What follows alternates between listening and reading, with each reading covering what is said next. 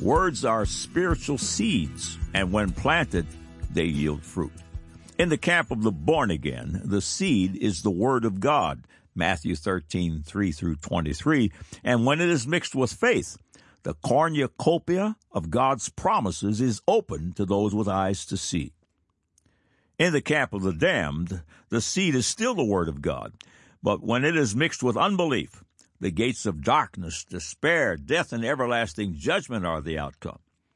Jesus defines the two camps in John 10:10. The thief cometh not but for to steal, and to kill, and to destroy. I am come that they might have life, and that they might have it more abundantly.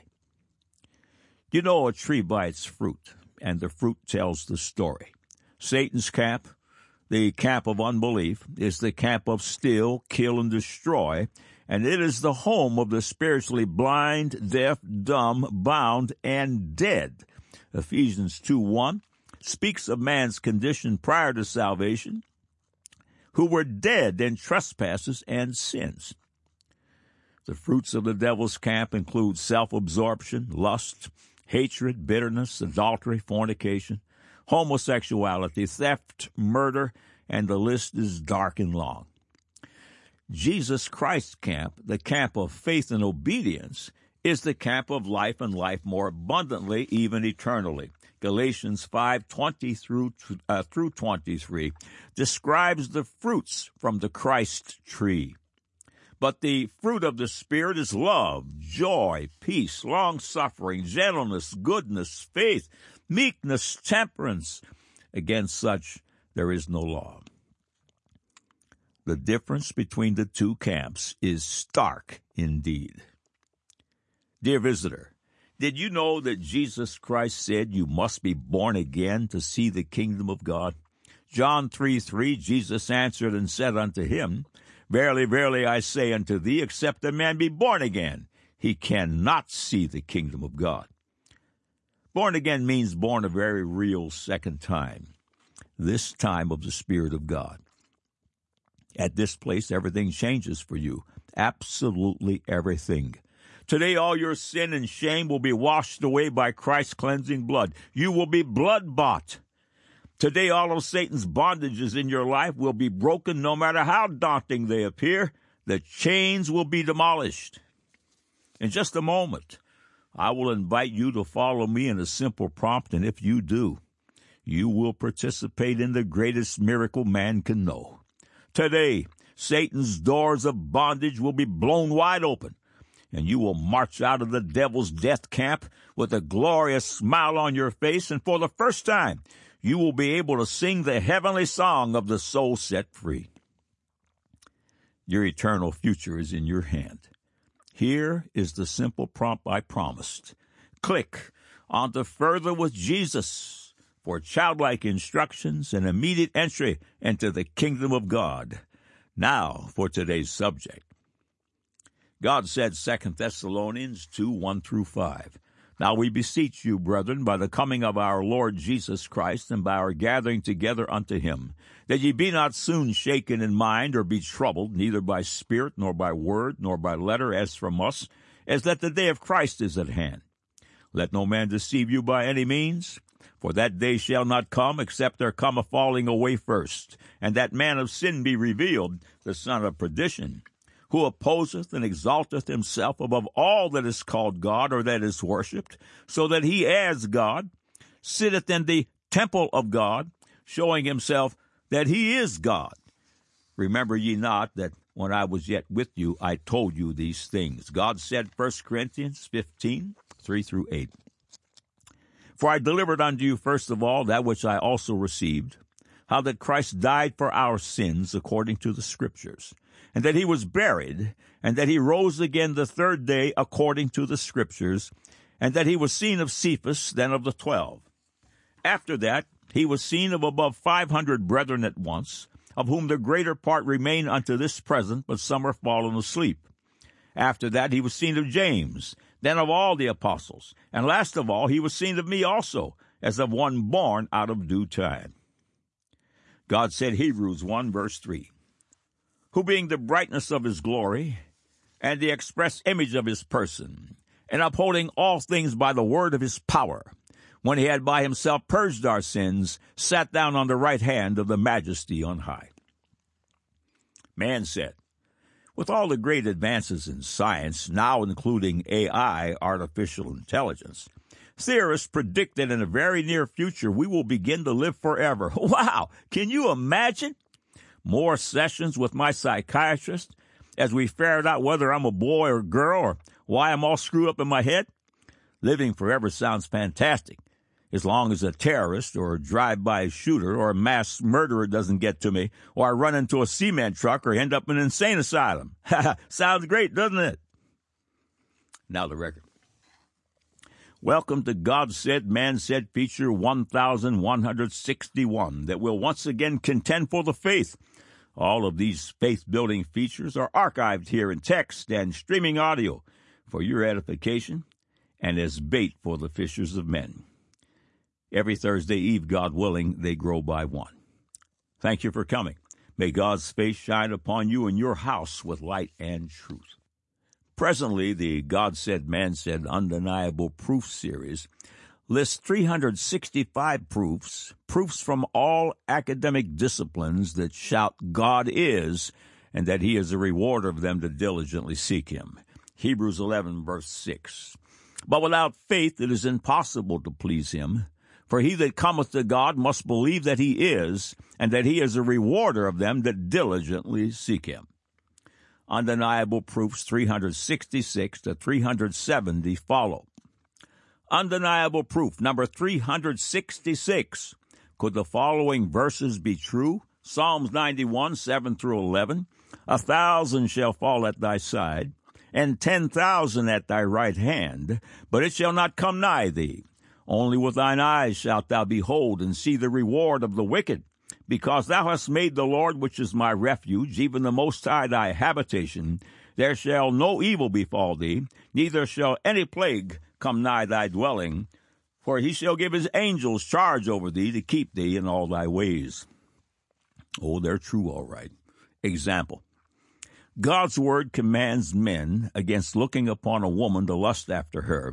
And, of course, this includes women lustfully looking upon men. Matthew 5:28. But I say unto you that whosoever looketh on a woman to lust after her hath committed adultery with her already in his heart. Pornography is devastating the global population. In the camp of the disobedient, in 2022, 40 million U.S. adults regularly visited pornographic websites. 32%, 12.8 million of those adults, believe their consumption of pornography has reached problematic or addiction levels. Pornography addiction has contributed to 56% of divorces globally. In the camp of the obedient, porn addicts and porn-causing divorces, 0. Example. God commands his people to go to church. Consider this paragraph from the God Said, Man Said feature, The Power of Going to Church. Hundreds of studies have been and are presently being conducted to ascertain whether there is any connection between religious faith and health. Some of the latest results are shocking to the unbelieving world. In the 1999 results of a study conducted by the University of Texas, when it was published, this is what they found. 22,000 people were followed over a 9-year period. Those who attended church or synagogue more than once a week lived an average of 8 years longer than those who didn't. Let me say it another way. Those who attended church more than once a week lived 2,920 days or 11% longer than those who didn't. A Yale study reported that the churchgoers were less likely to become physically disabled. In a syndicated article released by Knight Ridder newspapers that was recorded, several studies concluded that people who attended religious services regularly are hospitalized less often and have stronger immune systems than people who rarely or never attend, end of quote. Let's take these numbers in reverse. Those who go to church more than once a week live 11% or 8 years longer. For discussion's sake, let's assume that 20% of the U.S. population falls into this category. Also assume 80% does not go to church more than once a week. Here's the math.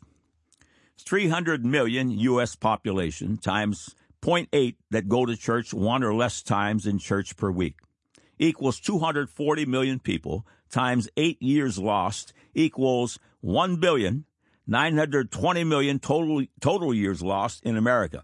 In the camp of the unchurched, the aggregate loss of years, 1,920,000,000.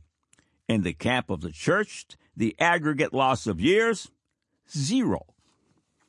Example, God commands against murder. It's in the Ten Commandments, Exodus 20, verse 13. In the camp of the disobedient, the CDC reports the United States had 26,031 homicides in 2022, which included murder and manslaughter.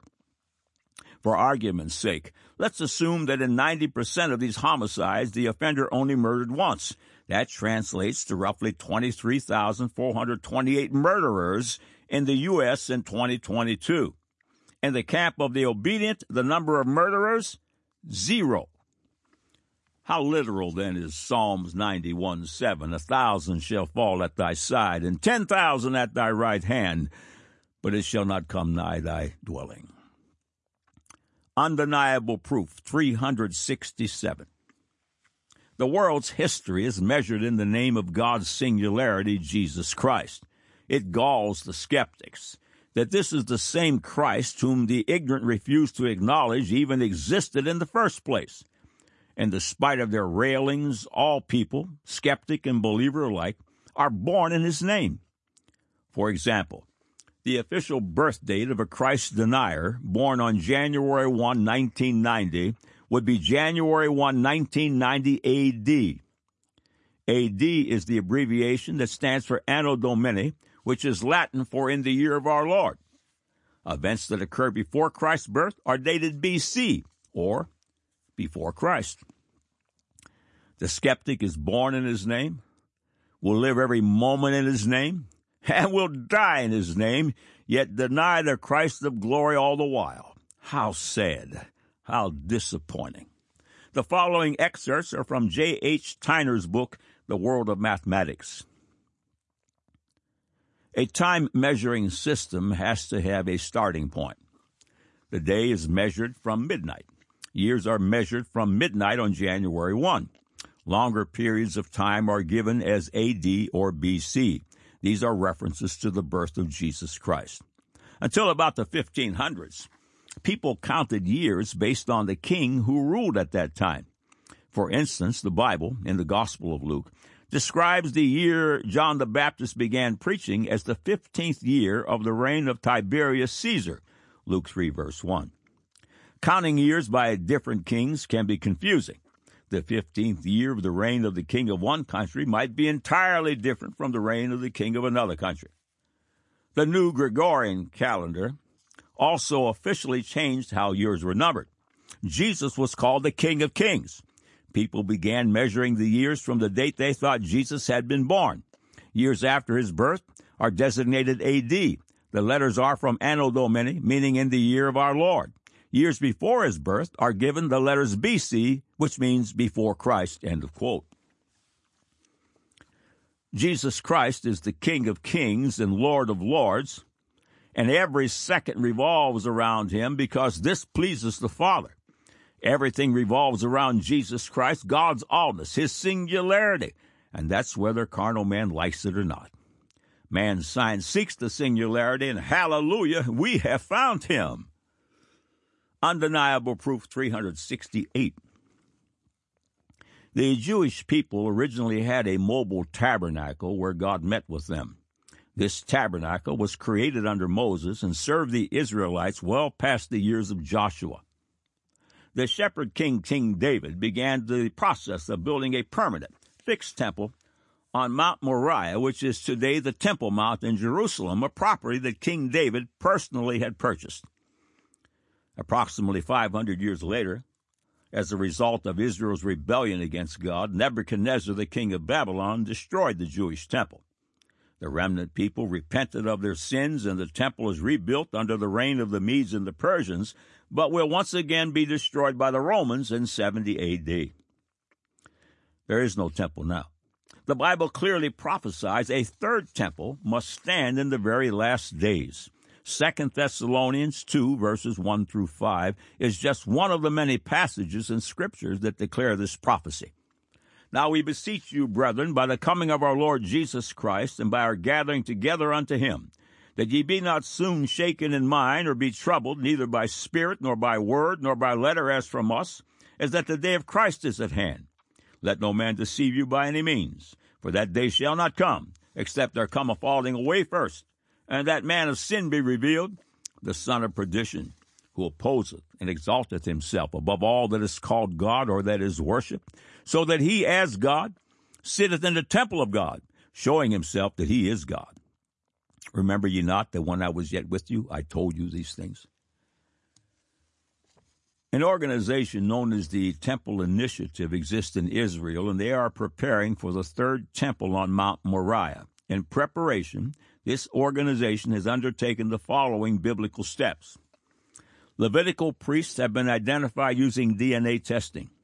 Priestly robes have been made. The Red Heifer Project is fully underway. Temple utensils have been constructed.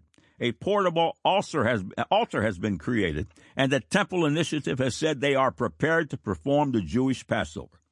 In 6 months, according to one, a Jewish temple could once again function. With this background information, Dr. Grant Jeffries writes in The New Temple and the Second Coming. Using information found in the Copper Scroll, one of the Dead Sea Scrolls, an archaeological team, which included one of my friends, launched a search to recover the sacred oil of anointing which had been lost since the 1st century. The team searched Cave 11 in Qumran and found a clay vessel approximately 5 inches high that contained oil that had solidified as a gelatin-like substance, somewhat like molasses.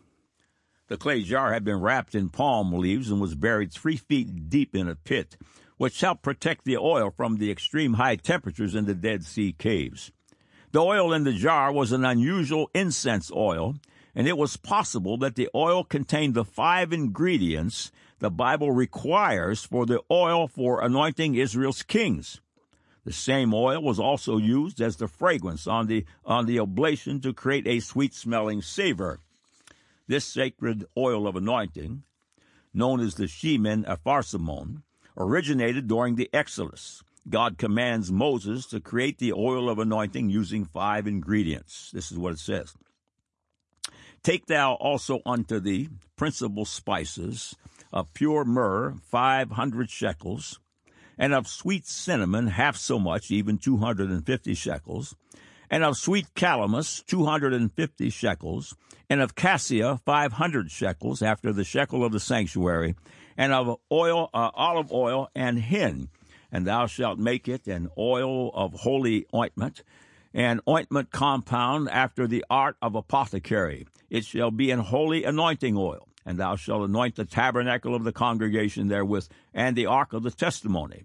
And thou shalt anoint Aaron and his sons, and consecrate them, and that they may minister unto me in the priest's office. And thou shalt speak unto the children of Israel, saying, This shall be an holy anointing oil unto me throughout your generations.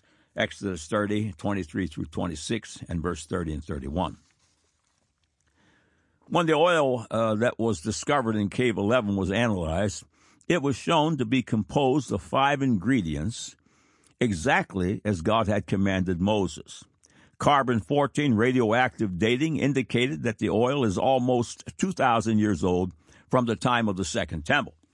The Talmud declares that a drop of this special oil will cause water to turn milky white. It is alleged that this oil did, in fact, turn water milky white. The Israel Museum verified that the composition of the oil is unlike that of any other oil they have evaluated. Intensive studying by the pharmaceutical department of Hebrew University established that the oil inside the clay vessel was the ancient oil of anointing. It was given to the 2 chief rabbis of Israel for safekeeping. One of the 5 ingredients in this oil is the rare persimmon or balsam, a farsimon oil, which was so valued by the Egyptian queen Cleopatra that she asked her lover, the Roman general Mark Antony, to give her a grove of balsam trees in a wadi near Jericho. In fact, there were only 2 groves in the whole of the Middle East where this precious balsam trees grew, one in Jericho and another in a wadi near En-Gedi on the west side of the Dead Sea. When it became apparent that the Romans were going to destroy Jerusalem and the temple, priests burned the 2 groves of balsam trees to keep them out of the hands of the Romans. However, with the destruction of the only 2 existing balsam groves, it became impossible to reconstitute the ancient oil of anointing. Some Jewish scholars argue that the inability to create the legitimate oil of anointing would prevent the Jews from ever resuming legitimate temple worship. Without the oil of anointing, it would seem impossible to anoint the sacred objects and the priest. However, the discovery of this ancient sample of the oil of anointing makes it possible to anoint the temple, the sacred vessels, the Kohanim priests descended directly from the sons of Aaron, and the Messiah, King of Israel. I believe the discovery of the ancient oil of anointing will prove to be a key event in setting the stage for the fulfillment of the prophecies in the last days.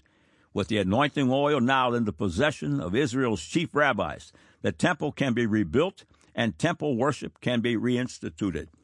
The third temple, the Ark of the Covenant, the table of showbread, the menorah, the incense altar, the altar of burnt offering, and the Kohanim will be anointed with this sacred oil. Jesus will finally be anointed as Israel's Messiah by the high priest using the consecrated oil of anointing when he returns in glory to save Jerusalem from the armies of the Antichrist. Jesus will cleanse the third temple and establish his kingdom forever. When the Lord returns, the oil of anointing will be used to usher in his messianic rule. End of quote. Undeniable proof, number 369. Eyewitness accounts of Christ stand in defense of the gospel of Jesus Christ. In Acts chapter 1, the number who witnessed the ascension of Christ into heaven appears to be 120, and 1 Corinthians 15, 3-8 lists more. For I delivered unto you, first of all, that which I received, how that Christ died for our sins according to the Scriptures, and that he was buried, and that he arose again the third day according to the Scriptures, and that he was seen of Cephas, then of the 12. After that he was seen of above 500 brethren at once, of whom the greater part remain unto this present, but some are fallen asleep. After that he was seen of James, then of all the apostles, and last of all he was seen of me also, as of one born out of due time. The following paragraphs are from Dr. Grant Jeffrey's book, The Signature of God. Although Christians were subjected to the most brutal and terrifying forms of torture and martyrdom, there is no record that any Christian ever declared that the gospel accounts of Jesus Christ were in error. If they had denied the reality of the life, death, and resurrection of Jesus, Roman judges would have set them free. Obviously, if any believer had known that the biblical account documents were false or in error, he or she would have made that known rather than suffer the violence of torture and death. And if any believers had made such allegations against the Bible's reliability, it is certain that the Roman authorities would have widely published such denials of the truth of the gospel accounts. Biblical statements about Christ's death and resurrection, if called into question by his followers, would have been broadcast widely throughout the empire.